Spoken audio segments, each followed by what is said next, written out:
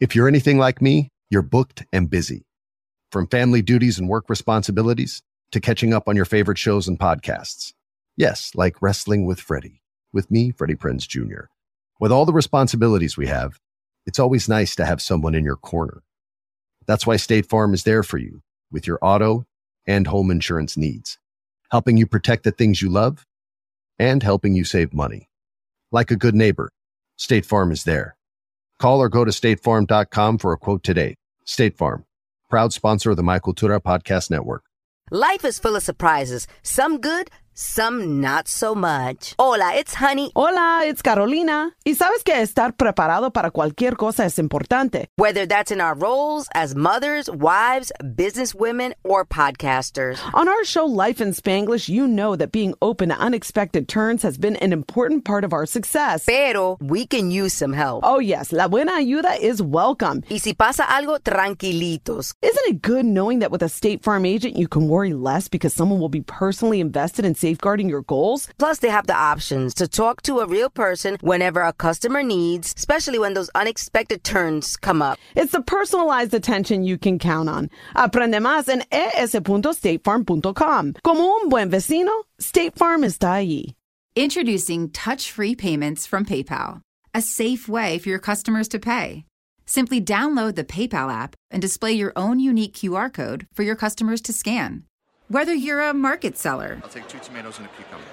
poodle pamperer, piano tuner, or plumber. Signing up to accept touch-free payments for your business is easy. Touch-free QR code payments. Shop safe with PayPal. Hey, we haven't even pulled away from the drive-thru and you're already digging in the McDonald's bag. Aw, babe, just a few. All right. I guess I can't blame you. Pass me some, too.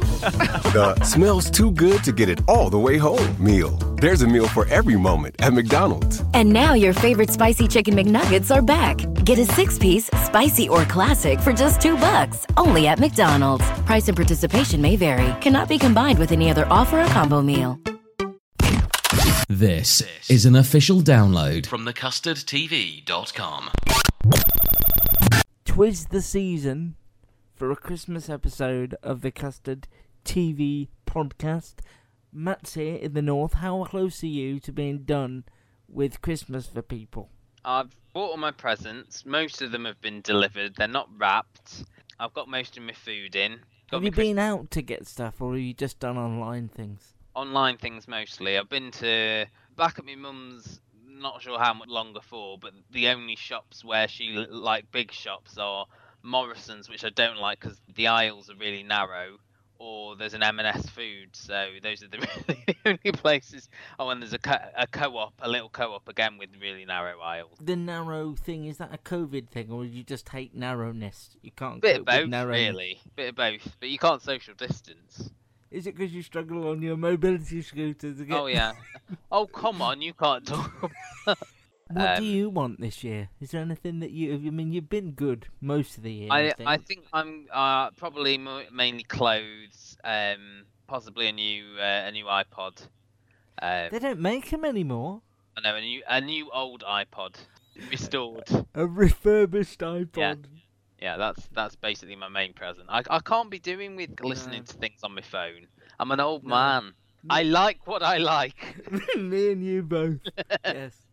I did. I got an old iPod refurbished for my last holiday because I can't. It just drains your phone battery and. Yeah, and I don't like the nanos or anything. I like a sort of a bit of heft. One that you could put in your pockets if you ever wanted to walk in the sea. Wow. Sort of end it all. Happy Christmas, everyone. Happy Christmas.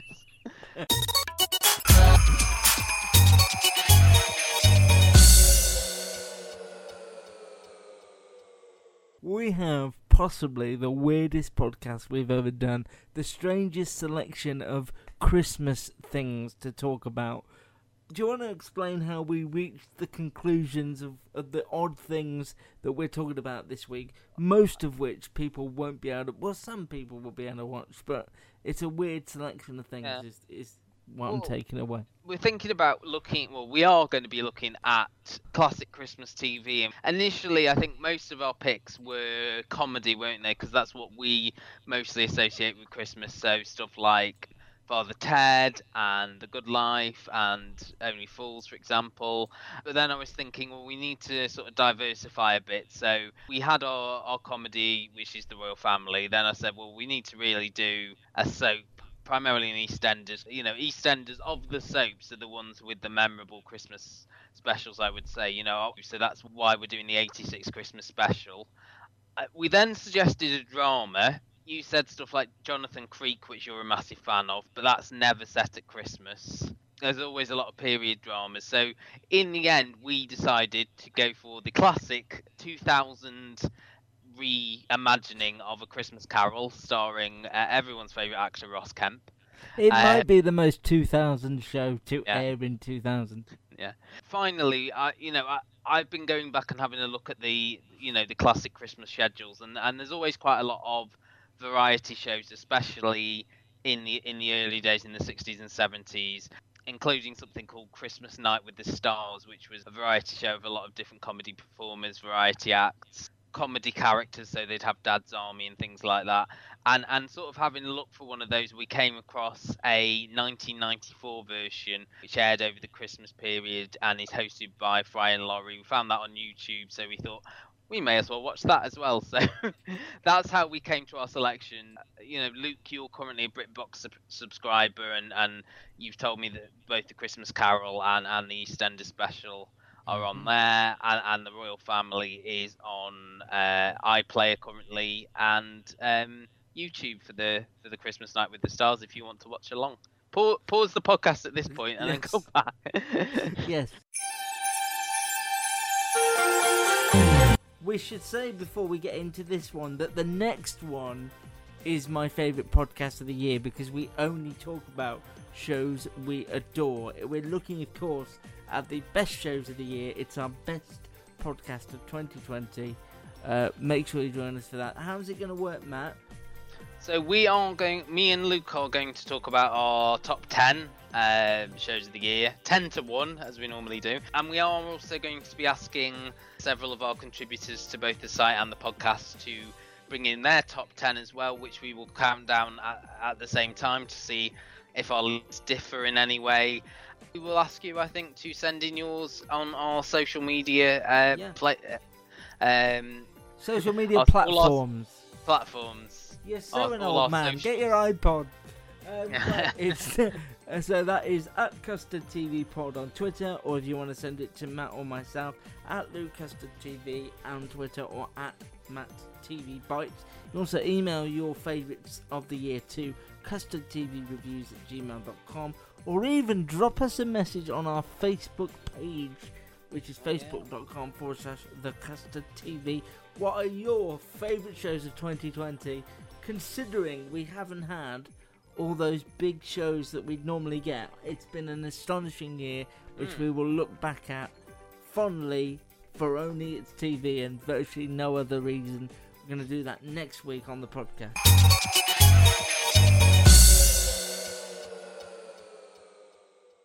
We're going to start with, as Matt says, the 2000 reimagining of A Christmas Carol, which starred Ross Kemp. It's written by Peter Belker, whose recent writings include World on Fire for the BBC and 3 series of The A Word.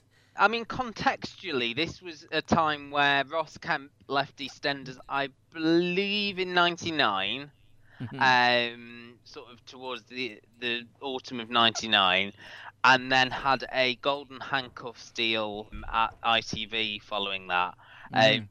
His big thing was Ultimate Force, and I never saw that, but it always made me smile, that title. And I can't remember any, apart from this and that, I can't remember any other dramas that he did. Have you got some in the back pocket? Because you're obscure ITV dramas of the early 2000s. He did a lot of one-offs, and he also did a crime drama called Without Motive. Okay. That would be your mastermind specialist subject, I think. Obscure early 2000s BBC and ITV dramas. Yeah, that's what I'm used for. So this...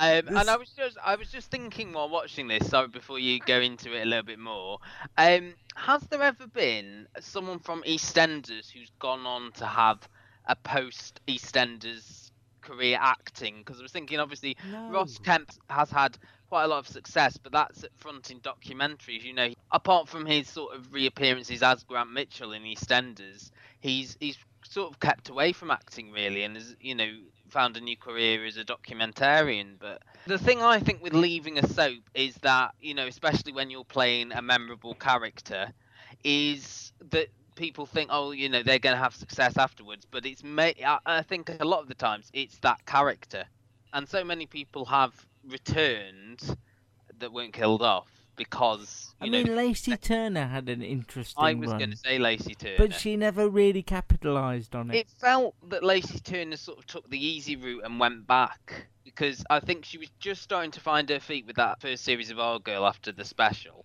You know, she had a few sort of misstarts with that witch thing on Sky. Do you remember that, on Living? What's that called? No. Switch or Twitch? Switch. Or... That was on ITV too. Oh. Was there something on Living as well? Oh, that was the supernatural thing in the house. Bedlam. That's it. Some interesting choices and some interesting channels to feature on. But yeah, it seems like, I mean, I'm not a Corrie fan, but it seems like people from there jump easily into proper careers. You think of Sarah Lancashire and Saran Jones and all those Catherine people. Kelly, Angela Catherine Griffin, Sally Lindsay. Yeah. They all sort of are able to jump, and I wonder whether that's because Corrie is more sort of down to earth, and so those people can jump out into more in-depth drama, and it fits easily. Tamsin Outhwaite might be your nearest, but then went back. Point. Yeah, that's a good point. Yeah. I don't, like New Tricks, Red Cap, The Fixer on ITV. Yeah, and I think again it's because she wasn't in it like too long, and it wasn't like a memorable character, was it? I think that's the thing. Mel sort of was more of sort of like an every woman character, so she was able to slip into it a little bit more. But this is A Christmas Carol. It turns Ross Kemp into Eddie Scrooge. He's a debt collector. He's feared by everyone on the local estate, and as the story would suggest, he's visited by 3 ghosts from his past, the first being his evil, neglectful father, played by Warren Mitchell of Alf Garnett fame. He's also visited by the dead son of a woman he torments, Jacob Marley, played by Ray Fearon. Do I know him? I sort of recognised him. I mean, the Jacob Marley character is obviously the you know, that was his partner in this debt collecting agency, and it starts really with a flashback to his death the Christmas before his shooting, and part of the thing of this is that maybe Eddie Scrooge knows more than he's letting on about this death. I mean, it's a very TV critic podcast thing to say, and we say it on a semi-weekly basis. When you say we, do you mean you? Yes. But I thought tonally it was a very confused piece, and because at times it was really gritty and you know, ITV drama of 2000, and then at other times it was really Dickensian and you know, full of tweeness and didn't feel of the world. It was sort of, I felt like a cut and shut to me. I just found it really confusing. I think what I felt was they worked backwards, saying, we've got Ross Kemp, we want to do A Christmas Carol, him as Scrooge, Peter Baucheritis, something, go. And that's what it felt like to me. It does feel very much like that, It always gets me when there's versions, like modern updates of A Christmas Carol, and they never reference that they know A Christmas Carol. Because there's a bit where he goes, I'm expecting another ghost to come, because he's had his dad's ghost, and he's like, I need, and then, you know, Jacob turns up, and they have, you know, their adventure together. I mean, the other sort of plots here are his sort of lost love, who's this Irish nurse, Bella, whose best friend is Habib from the Thin Blue Line, who's absolutely horrible in it. Her character is just absolutely horrible, and I mean, her thing is that she left him because he would never stop being a debt collector. I suppose the thing here is it keeps resetting to Christmas Eve, and he keeps repeating Christmas Eve over and over again, doesn't he? And does things differently, slightly differently every time before he has the final redemption. There are, people, his clients, as you were, there's Liz Smith's in there, and Claudie Blake. Is it Claudie Blakely? Yeah. The actress who played the single mum. Michael Maloney as Bob Cratchit, and Lorraine Ashbourne as his wife, and Tiny Tim, who's got, is it Spina Bifida? Yeah. So that's what I mean. They sort of updated it to make it quite gritty and of the year 2000, but then the majority of it was almost too scared to go too much that way. So a lot of it seemed fanciful. Yeah. And I think it's sacrilege maybe, but I think it's not a very good story that we've seen, dramatized and. Yeah, I don't think it's a very good story, is it? Really? It's only it's like a mini. It's not even a novel, really. It's like a novella. I wouldn't say not a very good story, but it's very traditional and of its time. And I think. But if you think a couple of years ago we had that, we didn't watch it for the podcast. No. But FX and the BBC did that gritty one. It was Stephen Knight behind it with Guy Pearce. And I just think, how many times can you tell this rather lackluster, warm-hearted story? Yeah. Really. I think you need like a twist on it. What I suppose I did like a couple of things in this. I liked the way that Warren Mitchell's character was introduced, like through the TV and appearing on his security camera and things like that before coming into his house. The silent child who turned out to be his future child was the ghost of Christmas Future. That was creepy. But as you say, you are waiting for all those familiar beats. Him seeing his grave, the Tiny Tim dying, the Jacob Marley with the chains. The thing that got me though was that he admitted that he knew who was responsible for Jacob Marley's death. He never went to the police at the end. That was the sequel that ITV didn't.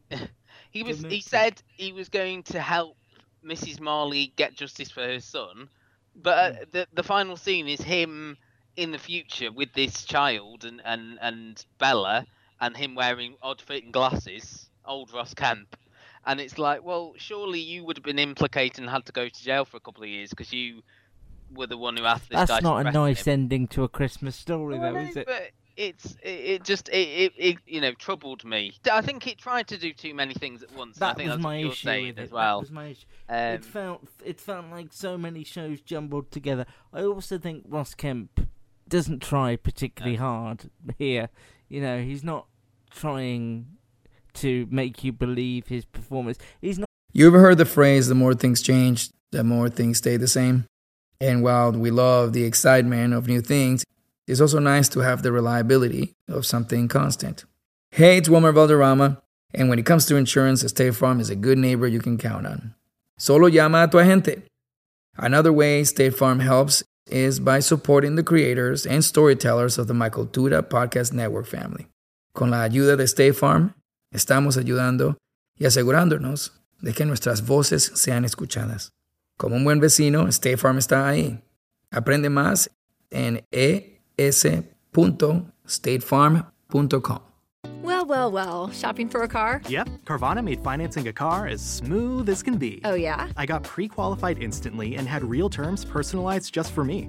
Doesn't get much smoother than that. Well, I got to browse thousands of car options on Carvana, all within my budget. Doesn't get much smoother than that. It does. I actually wanted a car that seemed out of my range, but I was able to add a cosigner and found my dream car. It doesn't get much... Oh, it gets smoother. It's getting delivered tomorrow. Visit Carvana.com or download the app to get pre-qualified today. Not even that particularly of an evil, sinister person, really.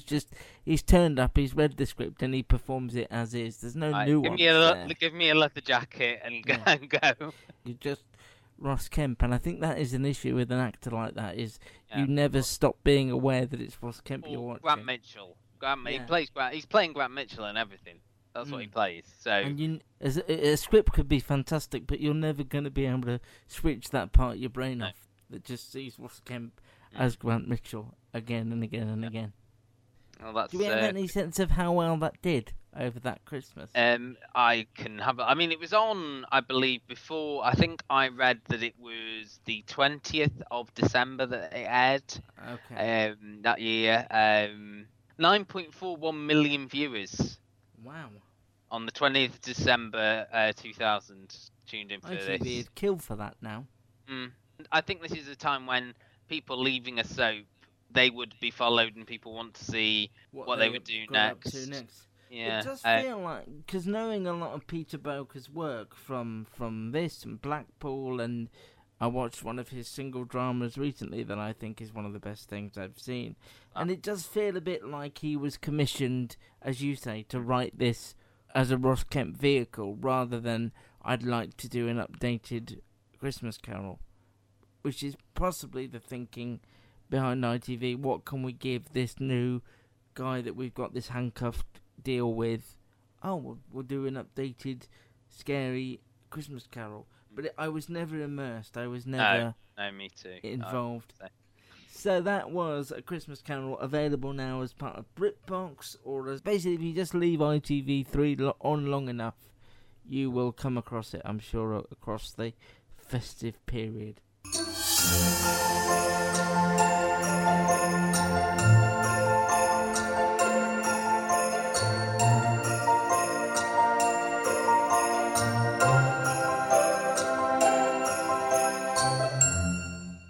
Do you want to take A Christmas Night with the Stars? Not particularly, but I'll give it a go. Go on. So this is from December the 27th, 1994. It's, as I say, it's sort of a collection of comedy skits and variety.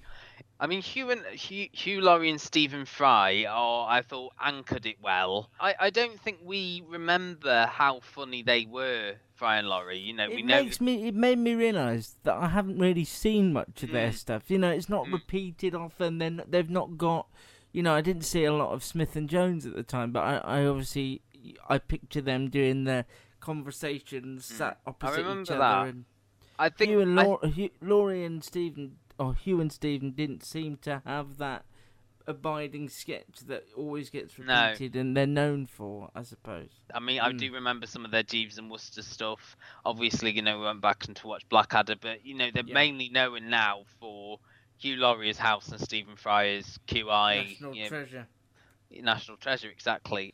But this was a collection of comics of the time, so we had Reeves and Mortimer, we had The Fast Show, we had Rabsy Nesbitt, the forgotten sketch show, The Real McCoy. Completely forgot about that, yeah. That got quite high billing on the show.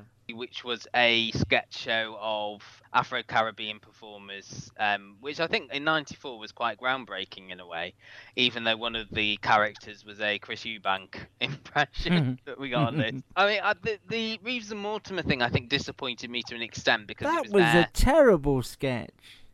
For me, it ended on a high with the Alan Partridge stuff. I don't know if you agree. It's what I found it weird was I've never seen that. I've never heard about that. It was like discovering something for the first time. It was like uncovering a proper gem that nobody else knew about. And I wouldn't have seen it had we not decided on a whim to find this on YouTube and watch it. And that was a real high. And it seemed like for the show that was something they were building to as well, because they did mention it that people have been calling in, as they said, to find out when Alan Partridge would make his appearance. Did it make you nostalgic, or was it just a weird viewing experience for you? I think for me it's a little bit early time for me to be nostalgic. Obviously, you know, we would have been 11 at the time, and I don't think it was fully the sum of its parts. I think it relied on Fry and Laurie a little bit too much to pad to an extent. I did like the fact that it did show off that Hugh Laurie was a really talented musician.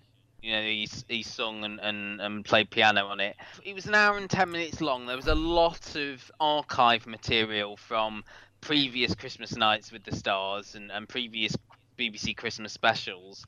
I did enjoy the finale when they brought everybody on and did loads of Christmas songs. There was also Sandy Shaw for some reason. That seemed like an odd booking. Yeah, and the Ronnie Corbett stuff was a nice bit of nostalgia. Ronnie Corbett in the chair. I suppose my question to you is: do you think something like this will work today? I don't know who they would get on. Well, I think we're all too cynical. Yeah. I think Michael McIntyre's stuff is the nearest really that they've come to it. Really, but we don't really have that culture of sketch comedy now, do we? Or things that we're nostalgic for or characters to bring back. And I do think, as good as Fry and Laurie were, it didn't feel like the right fit for that. But Stephen Fry seemed particularly, I could almost feel that he was uncomfortable there. Well, yeah. It didn't feel right, did it? There's an element of sort of faux sincerity, but I don't know if that's what they were going for. You know, I don't know if their hosting style was meant to be tongue-in-cheek, because this is like, you know, this is a Christmas tradition, but we are upending it. You know, we're on BBC Two, we're not on Christmas Day. We've got all these new comics that we're promoting. Again, like you said with Christmas Carol, a bit of imbalance of tone, really. Yeah. And it felt authentically BBC Two in as much as it felt anarchic in lots of ways. But I just think the acts didn't really gel together. No.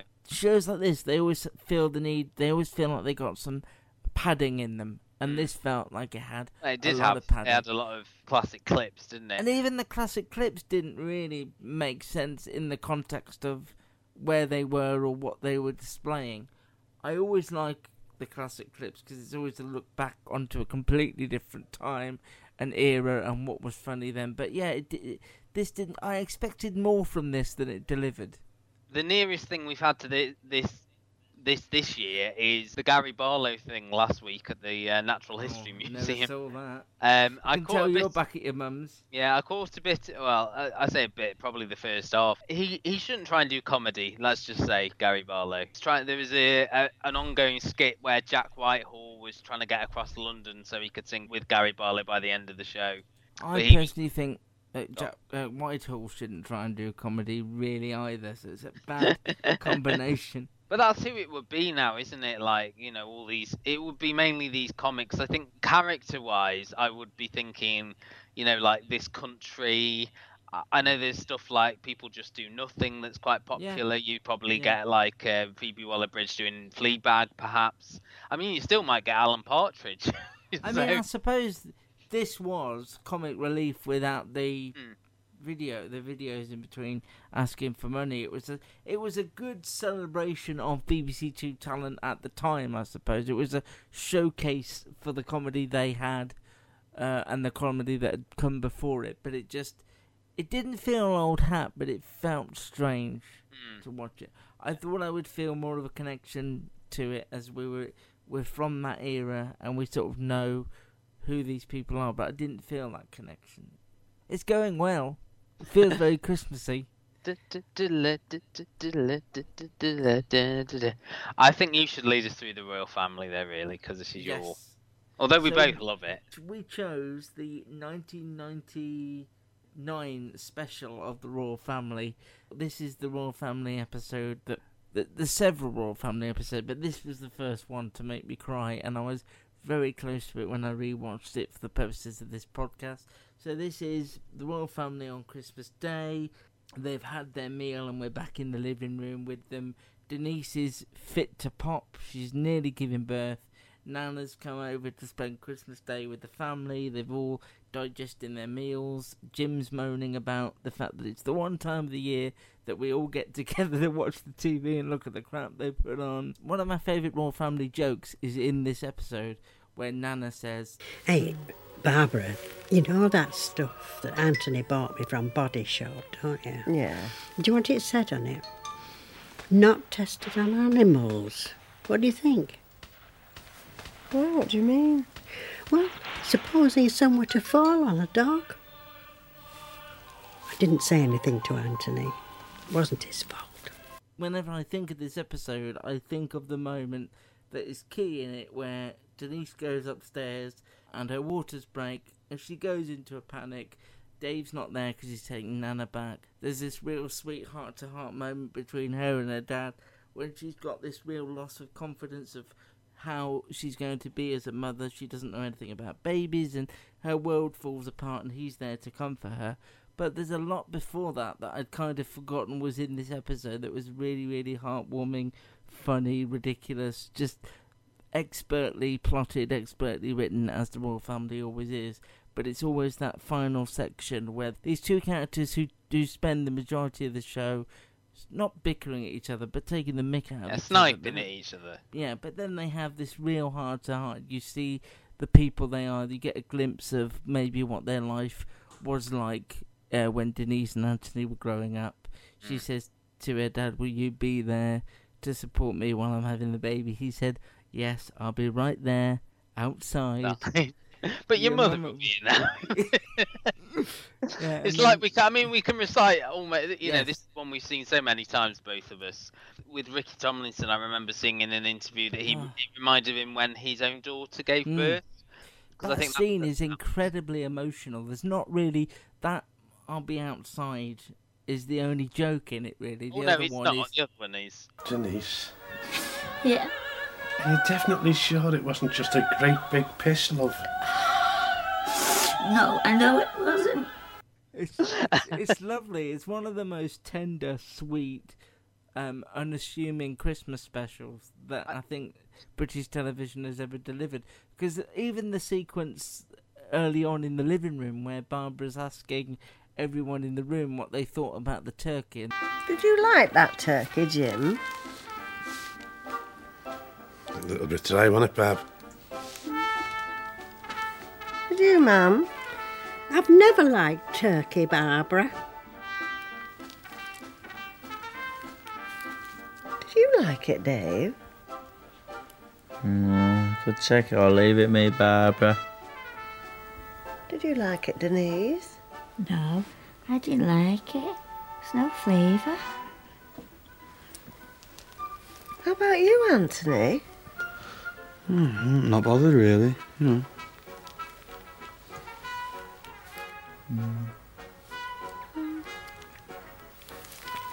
Oh, I don't think I'll bother getting a turkey next Christmas.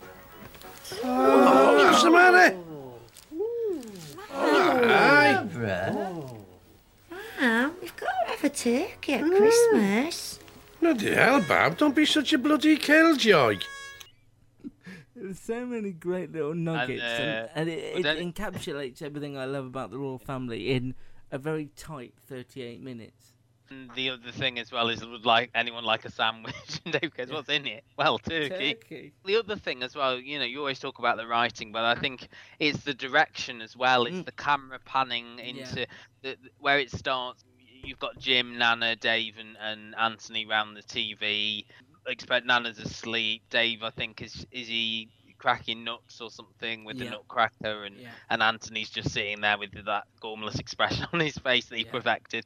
And then you've got Barbara on the phone to Denise on her mobile upstairs, which is you know how much it costs to ring someone on one of them mobiles. But I think it's the production design.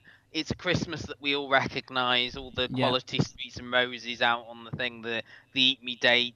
And I think, as you say, with the Royle family, it's really hard because it's all done in real time up until like some of the more recent specials that they did. The first 3 series were all sort of snapshots of moments in real time. And I think it's great that they captured, rather than doing the Christmas dinner, that after, you know, when you're all sitting down digesting it, half asleep, with your hats on from your Christmas crackers, you know, and talking about Anthony's going round to Emma's, Nana's going to see Elsie. Can I keep this hat, Barbara? I'd like to show it to Elsie. She'd like that, being housebound. Yes, do you want to take her a hat, Mum? Oh, yes, please, love, yeah. Would you want to take her a cracker, Mum? No, I don't think she'd be up to pulling it. She's very weak, you know. I don't think she could stand the bang. She's been a bit egg-bound lately, as Elsie. The bang marks start the ball rolling.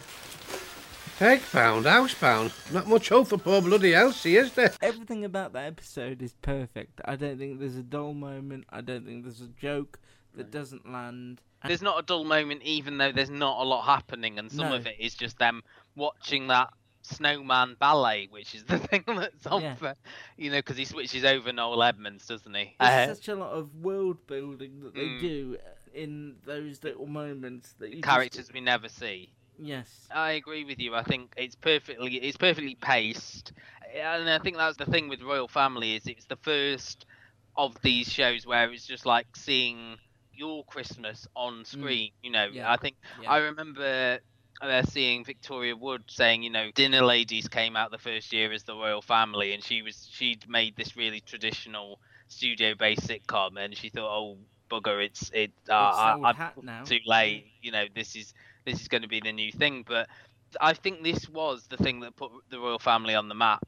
The first series, as I think I've said before, was on BBC Two. Got some traction in repeats. The second series was on BBC One, I think, but not in sort of prime time. Well. Shopping for a car? Yep. Carvana made financing a car as smooth as can be. Oh, yeah? I got pre-qualified instantly and had real terms personalized just for me.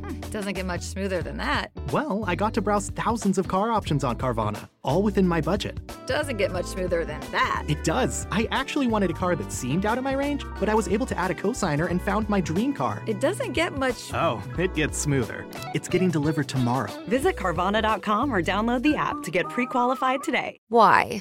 If you have T-Mobile 5G home internet, you might be hearing this a lot. Why? Every time your internet slows down during the busiest hours. Why? Because your network gives priority to cell phone users. Why? Good question. Why not switch to Cox Internet with 2 times faster download speeds than T-Mobile 5G home internet during peak hours? Okay. Stop the whys and visit cox.com/5G home for details. T-Mobile prioritizes certain T-Mobile phone users over home internet users during times of congestion. And this, I believe, was on post-film on Christmas night. And I think this is, because you've got that captive audience who may not have seen the Royle Family prior to this. I think it's one of those rare shows where it wouldn't have mattered if you'd never seen it, and you'd find yourself interested and immediately involved in these characters' lives, regardless. Because actually looking at that Christmas night, so it's actually quite a busy one, because you've got 2 EastEnders, you've got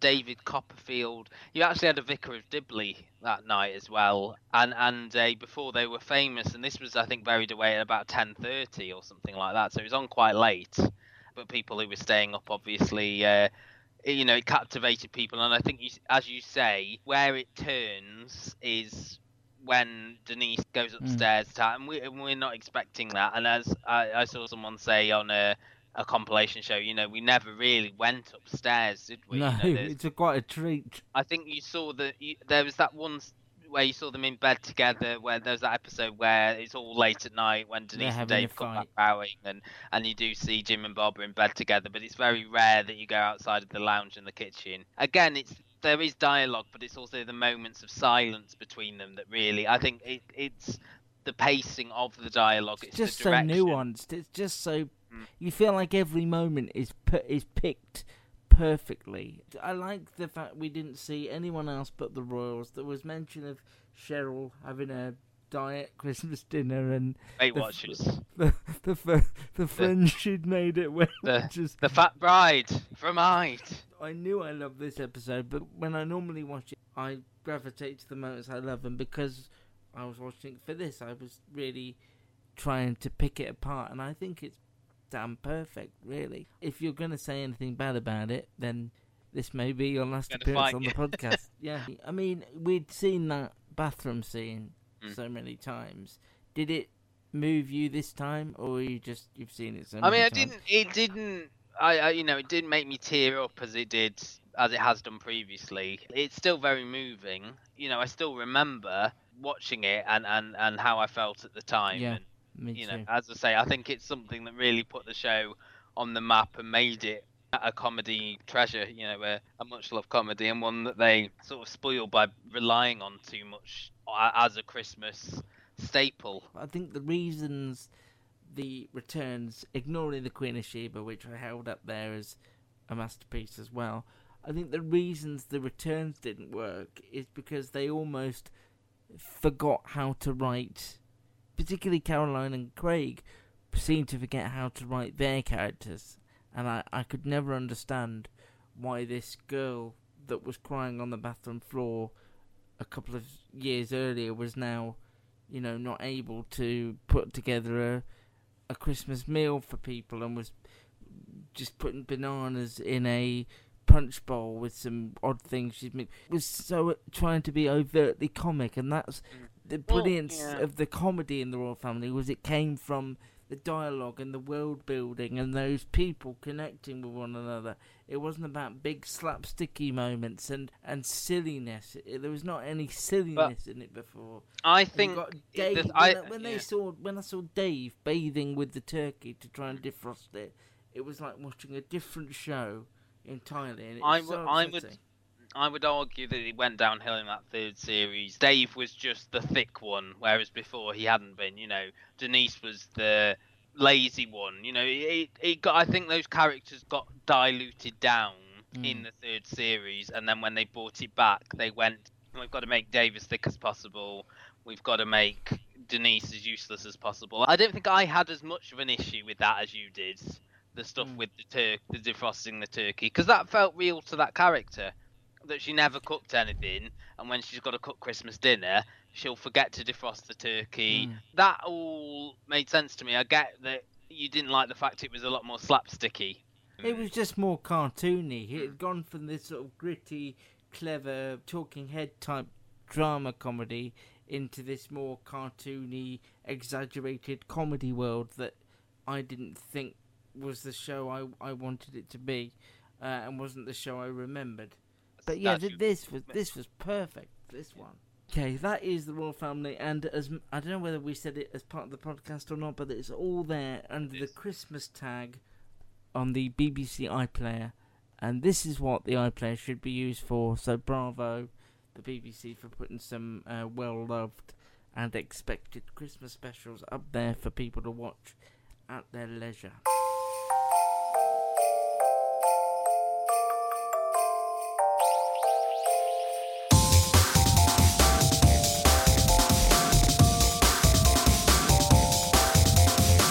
Next up, we travel to a time where Matt and I were 3. How much of it do you remember? Being 3, not a lot. Yeah, no. So we're going back to a time where Matt and I were 3. I'm talking, of course, about 1986, and possibly one of the more well-known, if not most seen, soap moments in history that just so happened to land at Christmas. It is, of course, Merry Christmas, Ange, with Den delivering the divorce papers to Angie in the Vic during a big Christmas celebration. This was a 2-part episode. Christmas Day 86. It starts obviously with Russ Abbott, as every Christmas. Of course it does, as every Christmas does. And then the first EastEnders, then Only Fools and Horses. I'm not quite sure if you can tell me which the 86 Christmas special is. 86 was called... It was either 86... Hang on, bear with. I'm going to do this off my memory. What's your guess? Royal Flush. Royal Flush, and our survey says... It is a Royal Flush. Oh, happy Christmas to me. And that got a paltry 18.8 million. Yeah, it wasn't the best one. And then a Miss Marple, and then the second. So actually, EastEnders was the main event there in a way, unless you say Miss Marple was the main event. Up against an ITV lineup that was mainly films that year: Never Say Never Again and Dead Man's Folly, and a Christmas special of Duty Free with Keith Barron. This really was sort of a game changer for Christmas lineups in terms of soaps taking centre stage, and EastEnders obviously in its infancy here. Started in 85. There was an episode on Christmas Eve, but not on Christmas Day. Interestingly, EastEnders isn't on Christmas Day again until 1992, and from there, I think it's on every Christmas. This changed the game in, soaps allowing stories to build up for months and climaxing on Christmas, which is what we see more and more. Have you ever watched this in its entirety before? No. Or is this the first you've only ever seen the clip of never seen it. The best thing to do maybe is break this down sort of story by story and then say how it sort of fit together. I mean, the two main stories, obviously you've got the Den and Ange build up. The sort of the preamble is that Den was going to split up with Ange and hook up with his posh mistress, and she lied and said she only had a few months to live. He found out that this was a lie when they were on a holiday on the Orient Express. the audience knew that he was going to divorce her, but he chose the most dramatic day, basically to give it to her as a Christmas present. I'm interested to see, because I know you're a bit of a thing when it comes to soap performances. What did you think to Anita Dobson's performance as Angie? This was my first proper exposure to her. I didn't like the performance at all. No. I saw her in Panto last year at my local theatre, and there was no difference. But I can't understand, and my opinions, I should say, are based solely on what I saw across these 2 Christmas Day episodes. I cannot understand why her time in that soap is so lauded about, so spoken about by mad fans of the show, why Anita Dobson is so beloved. Because I just thought she was horrific, just awful. I think here in a snapshot, this is a character who suffers with mental health, who's clearly unhinged. Had a battle with alcoholism as well. But I think the way she delivers some of the lines leaves a lot to be desired. I think, Leslie Grantham has that presence to him, where you can believe that everyone sort of leans on his every word. He's the boss of the manor, and she's wanting the perfect Christmas. She invites a variety of characters round for Christmas Day dinner, and then they open the pub in the afternoon into the evening, and it's that first episode where he delivers the divorce papers, and then the second episode it's sort of Sharon finding out and them leaving the Vic, which again is the other moment that's replayed, isn't it, where everyone's singing around the piano and then they're sort of leaving through the front door. And actually, though, I think what is forgotten is that the final cliffhanger for this one is Pauline finding out that he is the dad of Michelle's baby. And they do a weird zoom in and shot, don't they? A sort of a very Acorn Antiques, for those of you who know what that is. The thing that works better here and gives it some heft, and I think that, future Christmas EastEnders, which focus on big sort of reveal, whether it be, there was the 3 Deirdre Santa Christmas specials, 2007 with the wedding video with Max and Stacey, 2008 with the Roxy and Sean Christmas cracker DNA reveal, and then the 2009 Who Killed Archie Mitchell, which was all about the shock twists and the reveals and what have you. But what I felt added the drama and the character to this was the storyline with Arthur and his mental illness. And I think that was something that in 1986 especially wasn't really talked about, this depression. Pauline's struggle to saying, I wish there was something I could do. Him coming downstairs to sort of put on the act of the patriarch coming down to carve the Christmas turkey. And actually that second episode, I felt that, Bill Treacher's performance where he's being left on his own in the house to look after the kids. Properly moving that. While everyone else goes to goes to the pub, and he's, having these conversations with the children. I really enjoyed it, really invested in it, really...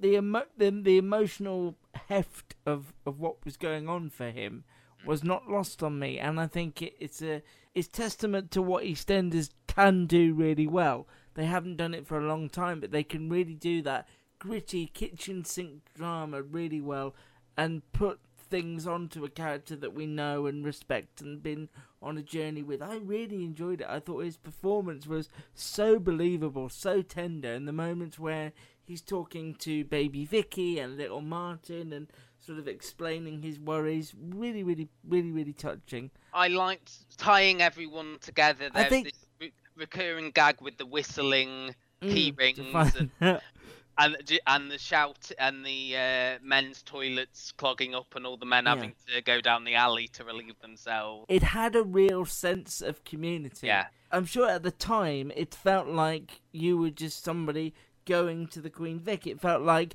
this is what a proper East End boozer would be doing on Christmas night. Everybody a little bit merry and enjoying each other's company and singing. But it had a wonderful sense of community. It was quite enjoyable. And these characters were quite raw and not always like, like for example, like Pat.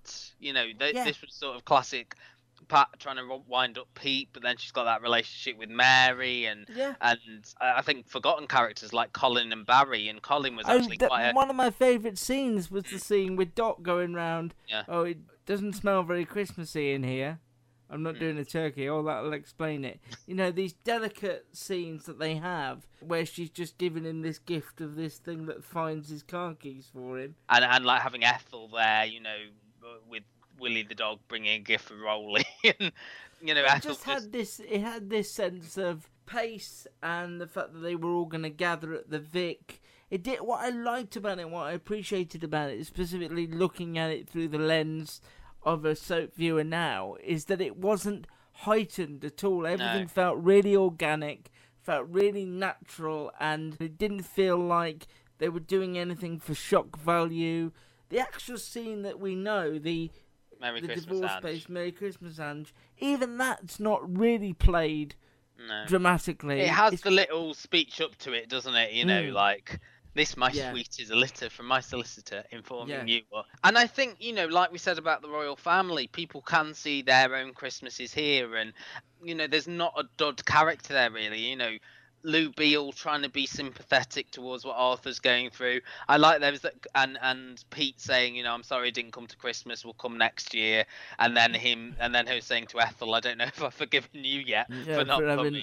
Because, you know, I think that's what's, and we were saying this, you know, this is what's lost now. You know, they don't have these matriarchs. They don't have these sort of strong characters. I just think they had such a variety of characters. They had that authenticity of this could be like your Christmas dinner. And it felt like a very rich world as well. It just felt like I'm watching a community. And there's that's that the sense best thing. of, as you say, sense of community and everyone sort of being linked together by these various plots. Whereas I find now, and I haven't watched EastEnders since we last talked about the anniversary special, it doesn't feel like those characters are links together anymore. You know, They're only linked together because they live there. Yeah. You are with the characters that you currently have a storyline with, and that's it. And then you will swap round the next cycle of storylines. Whereas everyone was, even if you don't have a storyline, you know, they don't have characters like an Ethel anymore, you know, who didn't really have a lot of story, but was there. But felt like connective tissue in a way. And I think the old fella Tom as well, you know, just extra characters. I mean, I know the thing we remember is the divorce papers, but I found it surprisingly warm and cheery as well. And you don't find that with EastEnders, because the whole thing of it now is, Corrie's the funny one and the upbeat one, and EastEnders is the dreary one. But I think this was quite jolly in its own way. Yeah. I found it so easy that it really surprised me how much I don't know whether quote unquote enjoyed it, but I really respected it for what it was and what it tried to do, and I can imagine really enjoying that had I been able to on the Christmas night. This got like 20... Well, shopping for a car? Yep, Carvana made financing a car as smooth as can be. Oh, yeah? I got pre-qualified instantly and had real terms personalized just for me. Doesn't get much smoother than that. Well, I got to browse thousands of car options on Carvana, all within my budget. Doesn't get much smoother than that. It does. I actually wanted a car that seemed out of my range, but I was able to add a cosigner and found my dream car. It doesn't get much... Oh, it gets smoother. It's getting delivered tomorrow. Visit Carvana.com or download the app to get pre-qualified today. 320, I don't know how many million watched it, but it was a real game changer in terms of what could be on Christmas night. I know I just have and presumably what EastEnders could achieve as well, because whenever somebody talks about big moments, that's always the first one.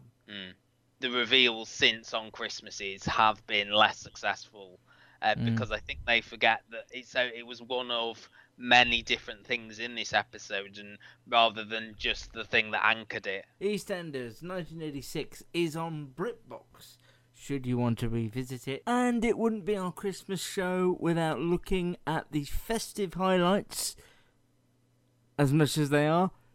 What have we got to look forward to, Matt, on Christmas Eve? In terms of the BBC schedules, they're repeating the Gavin and Stacey Christmas special from last year.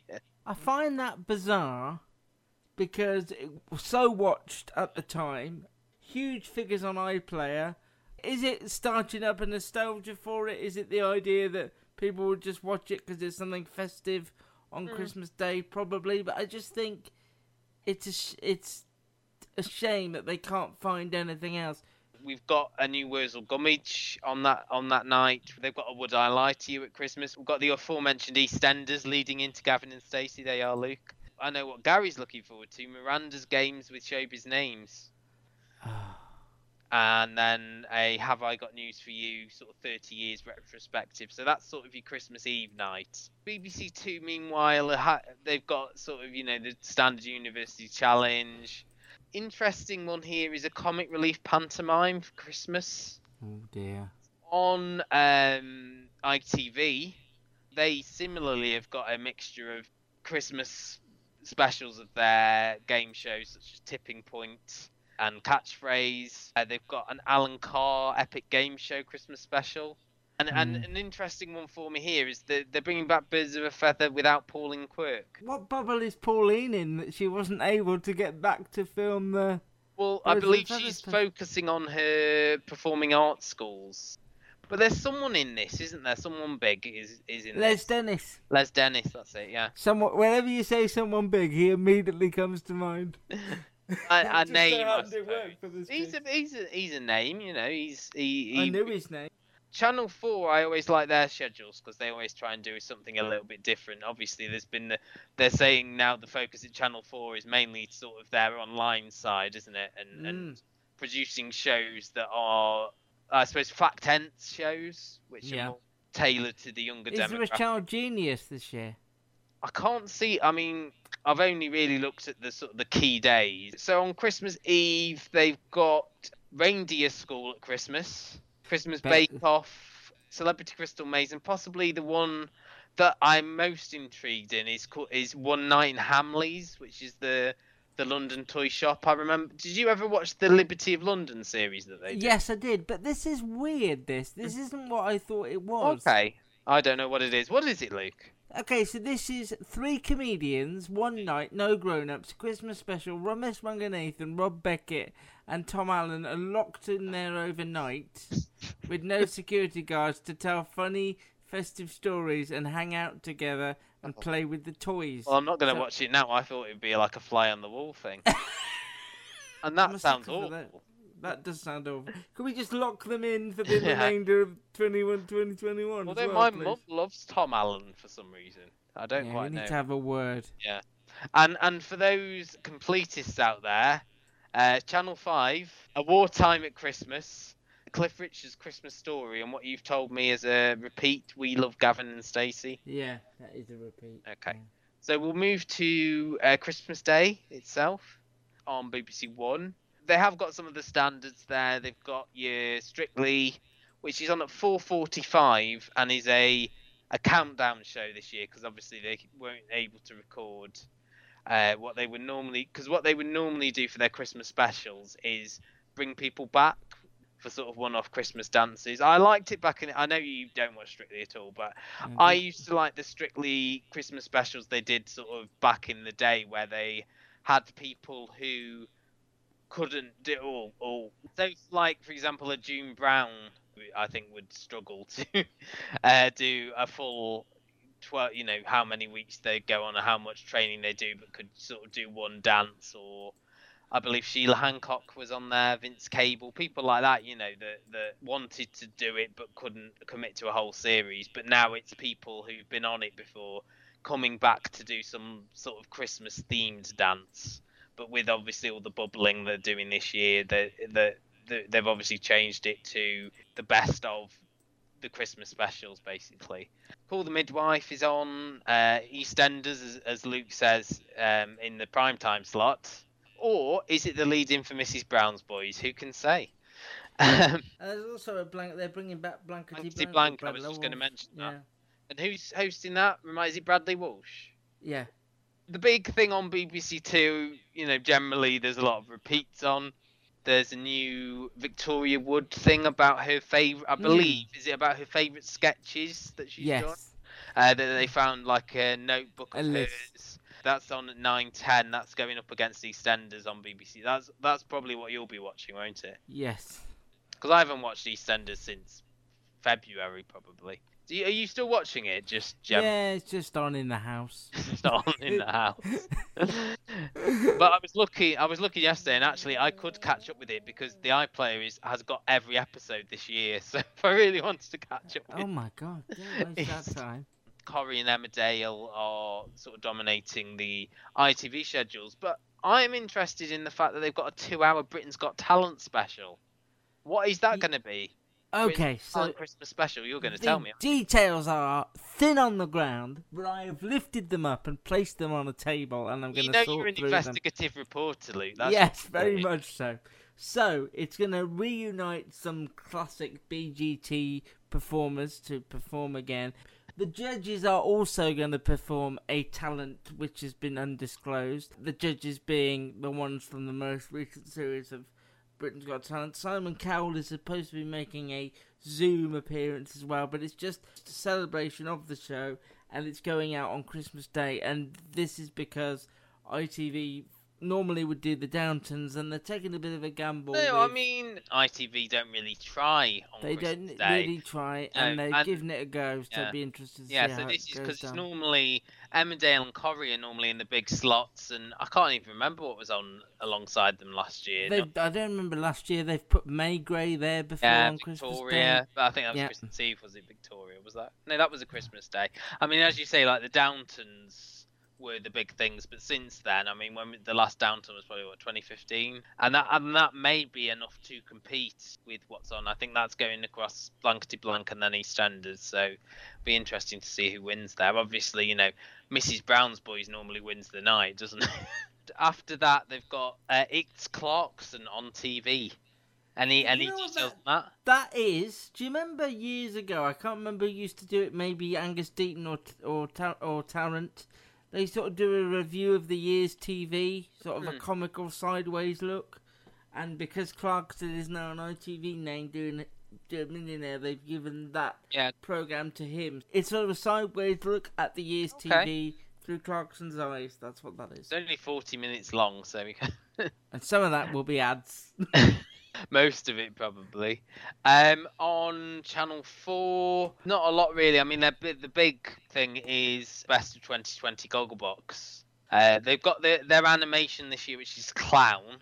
The thing is, like you, I'm going to have my sister and brother-in-law stay over, and I just know, not that there's anything there I'll be upset to miss, but we'll be one of those families this year that has a film that we want to see, or something on Netflix that appears, and there's just nothing where I could say to anyone else in the house, let's watch this, let's enjoy this, because nothing appeals at all. Well, go on, sorry. Channel 5. Sorry, I spoke too soon. 6:25 to 9:10 are showing Britain's favourite 80s songs, so you never know. Sorry, relax. That's probably on there somewhere. Yeah. Don't do it. I shouldn't have spoken too soon. Don't you want me to enjoy Christmas night? Yes, I do. That'll be on there. Followed by Freddie Mercury, A Christmas Story, and George Michael's Last Christmas, which sounds quite ominous. Oh, ironically it was as well. Awful. Whip through Boxing Day, because again, there's not a great deal. BBC One have got two of their favourites. They've got The Repair Shop at Christmas, and the celebrity special of The Great British Sewing Bee. They're missing Bake Off, aren't they? EastEnders, obviously, and the film premiere of Dunkirk is the other. That's a good choice. Yeah? That's a good choice. Boxing Day on ITV. Interestingly, they are debuting the new series of The Masked Singer on Boxing Day. That's because it's a Saturday? So, yeah, 7 p.m. Okay. So it would be on Saturdays normally, so it just happens to land on Boxing Day. Okay. Yeah, I think you've got more of a captive audience there, haven't you, as well? Whereas, hungover audience on Boxing Day, if it goes well, at 7 o'clock. If Christmas Day goes well, and on Channel 4, as you would imagine, loads of films, and then Big Fat Quiz of the Year. The only new thing on Boxing Day night on Channel 5 is World's Strongest Man 2020, which I know Luke is invested in every year, so he'll be very much. There are a couple of things on before actual Christmas week. Yeah, go for it. Like the Motherland Christmas special. They've not done one. That should be interesting. And an hour-long Christmas special of Gone Fishing. Mortimer and Whitehouse. Is that this Sunday? Is that next Sunday? Is it next Sunday? Next Sunday. Yeah. Which is all I want for Christmas, is to spend a bit more time with them. And then the big thing on New Year's Day, previously we've had Sherlock's there, we've had Dracula last year.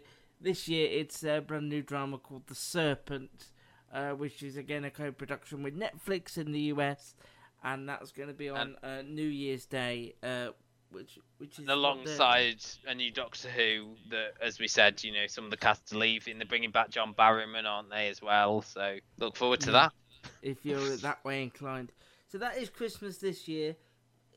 Anything you are? I mean, there's nothing really to get excited about. No. But I think the same things you are really. Mortimer and White House.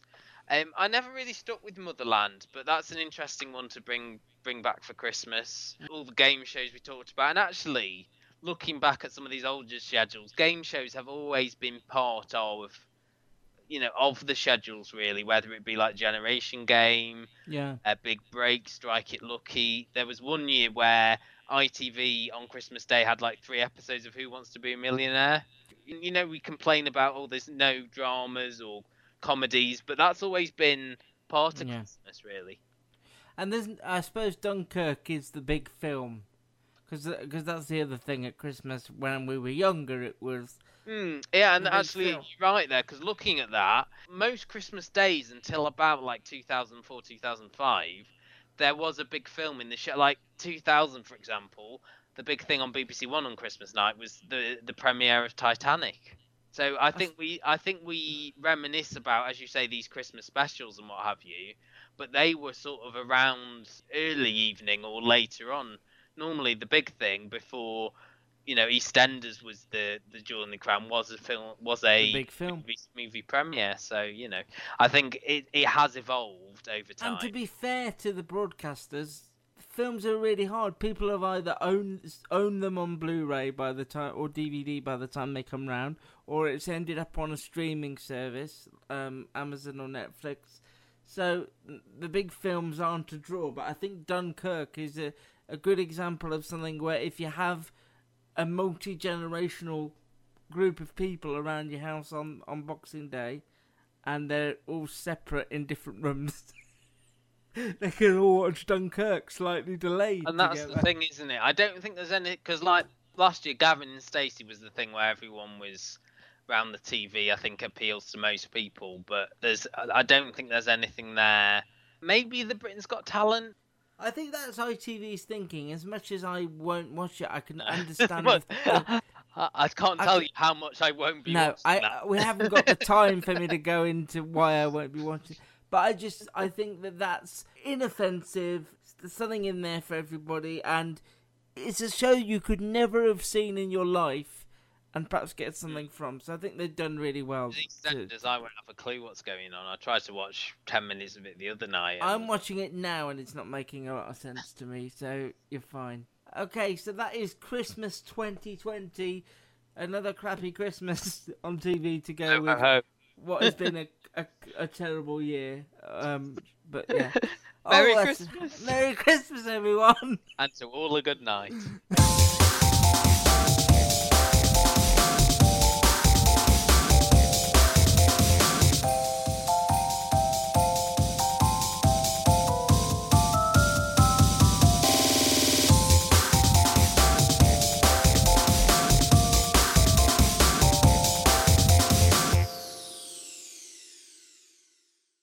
Introducing touch-free payments from PayPal, a safe way for your customers to pay.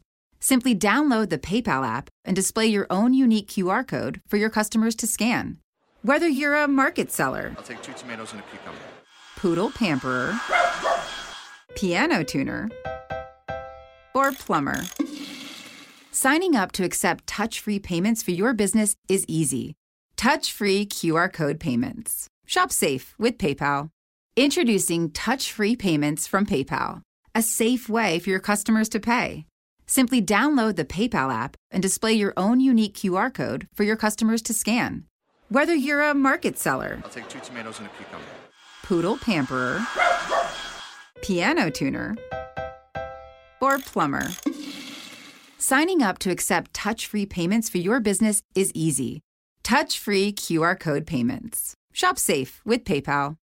Well, well, well. Shopping for a car? Yep, Carvana made financing a car as smooth as can be. Oh, yeah? I got pre-qualified instantly and had real terms personalized just for me. Doesn't get much smoother than that. Well, I got to browse thousands of car options on Carvana, all within my budget. Doesn't get much smoother than that. It does. I actually wanted a car that seemed out of my range, but I was able to add a cosigner and found my dream car. It doesn't get much... Oh, it gets smoother. It's getting delivered tomorrow. Visit Carvana.com or download the app to get pre-qualified today.